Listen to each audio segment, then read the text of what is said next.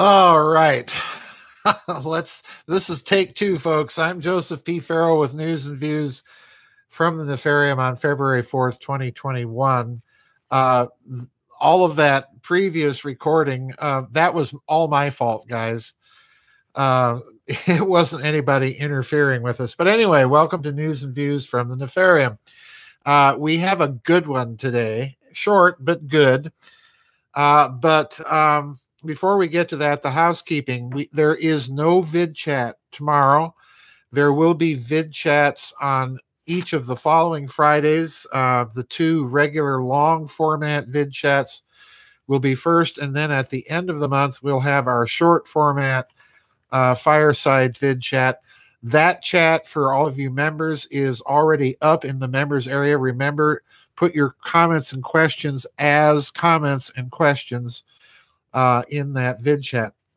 And remember, those are 3 hours long. We had our first one last week. People seem to like that format a bit. So we're going to stick with it for the moment and give more people more opportunity to participate. Anyway, as I said, the Nefarium has been busy. I want to thank KJ for sending this article along because it's short, but it's definitely not sweet. And you're not going to believe it when you hear this. I'm going to read a significant portion. It's a very short article. The article is titled, "The IMF Calls for Credit Score to be Tied to Internet Search History." And here we go.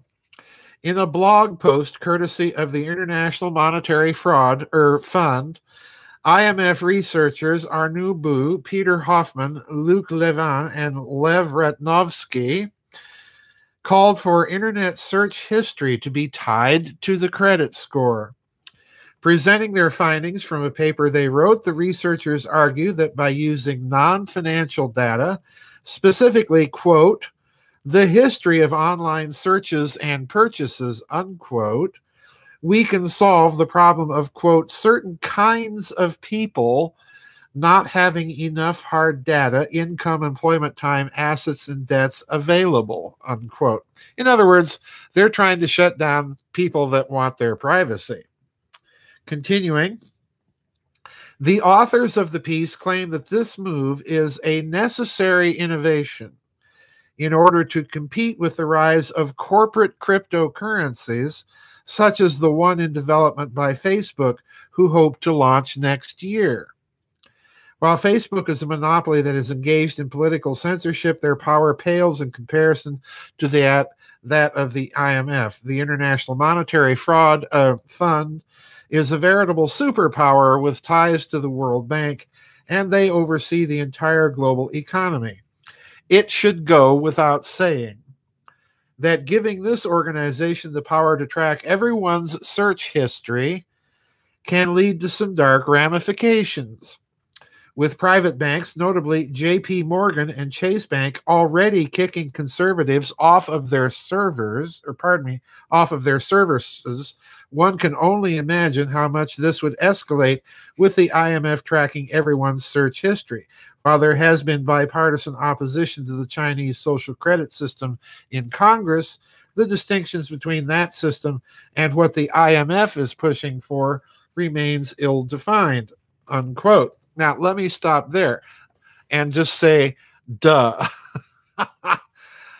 Folks, this is absolutely draconian because I've been warning, Catherine Austin Fitts has been warning, other people have been warning about this attempt to tie cryptocurrencies and get everybody on a digital currency.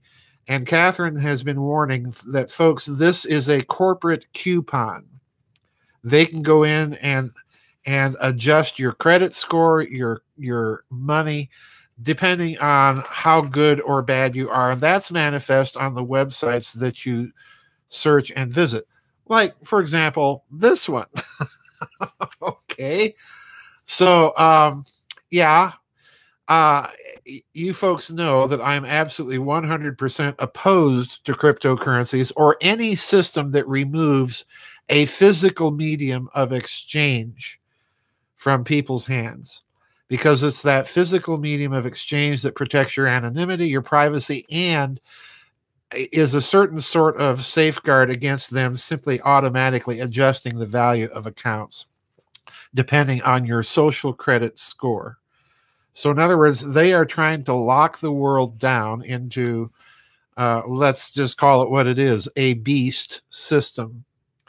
Now, there is a citation of the actual paper in this short article, and I want to read a couple paragraphs from here just to give you the flavor of the doublespeak that these central banksters are using.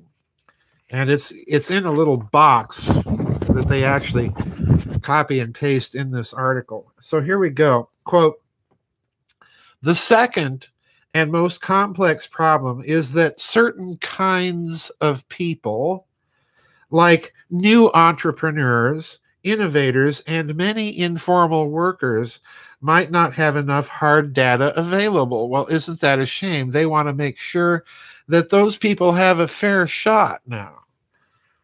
Even a well-paid expatriate moving to the United States can be caught in the conundrum of not getting a credit card for lack of a credit record, and not having a credit card, and not having a credit record for lack of credit cards. In other words, the vicious cycle.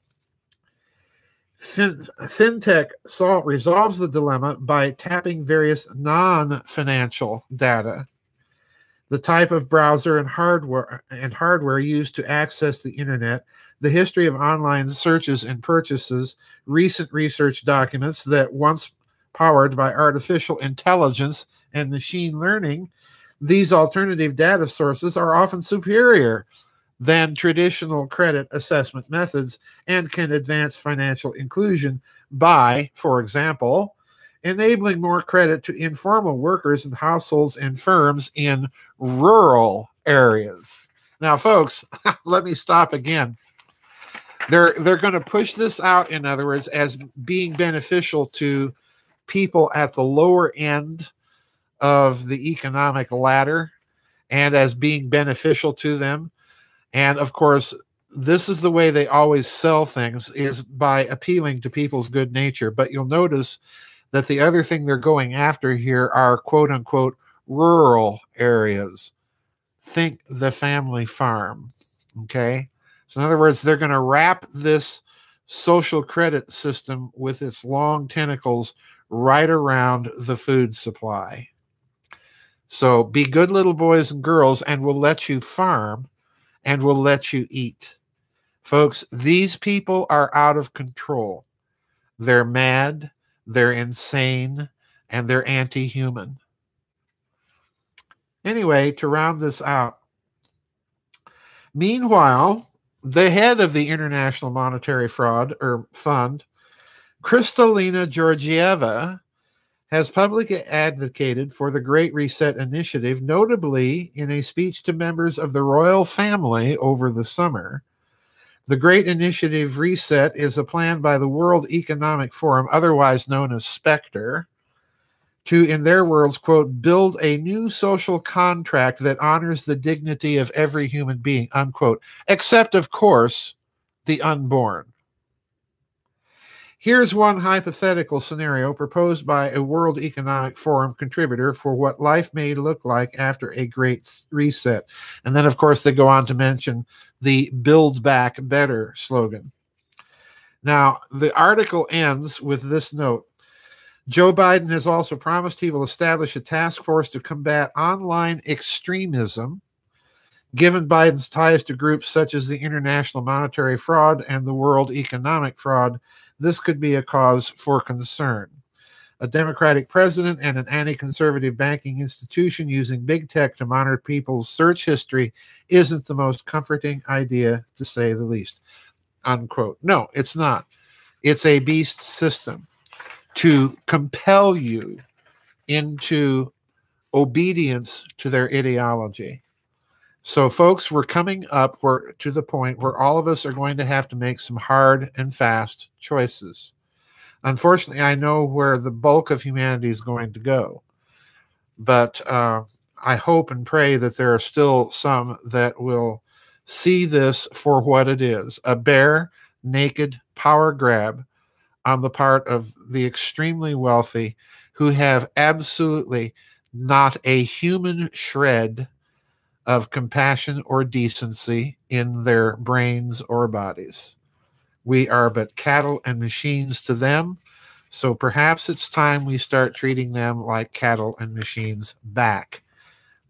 This is absolutely draconian. This is going to be a corporate coupon. This is going to be communist China on steroids. And it's not called a beast system for nothing, because ultimately what they want to do is they want to get rid of God. And it's coming, folks. So anyway, it's a communitarian ideology. Thank you. That was an observation that was just made in the chat room by, it's scrolling so fast now I can't even read, but you're right, Pedro. It is a communitarian, and it's a collectivist mentality. This is the grand synarchist goal of wedding the worst excesses of capitalism and the worst excesses of progressivism, collectivism, communism, socialism, whatever you want to call it, fascism. It's basically fascism, folks.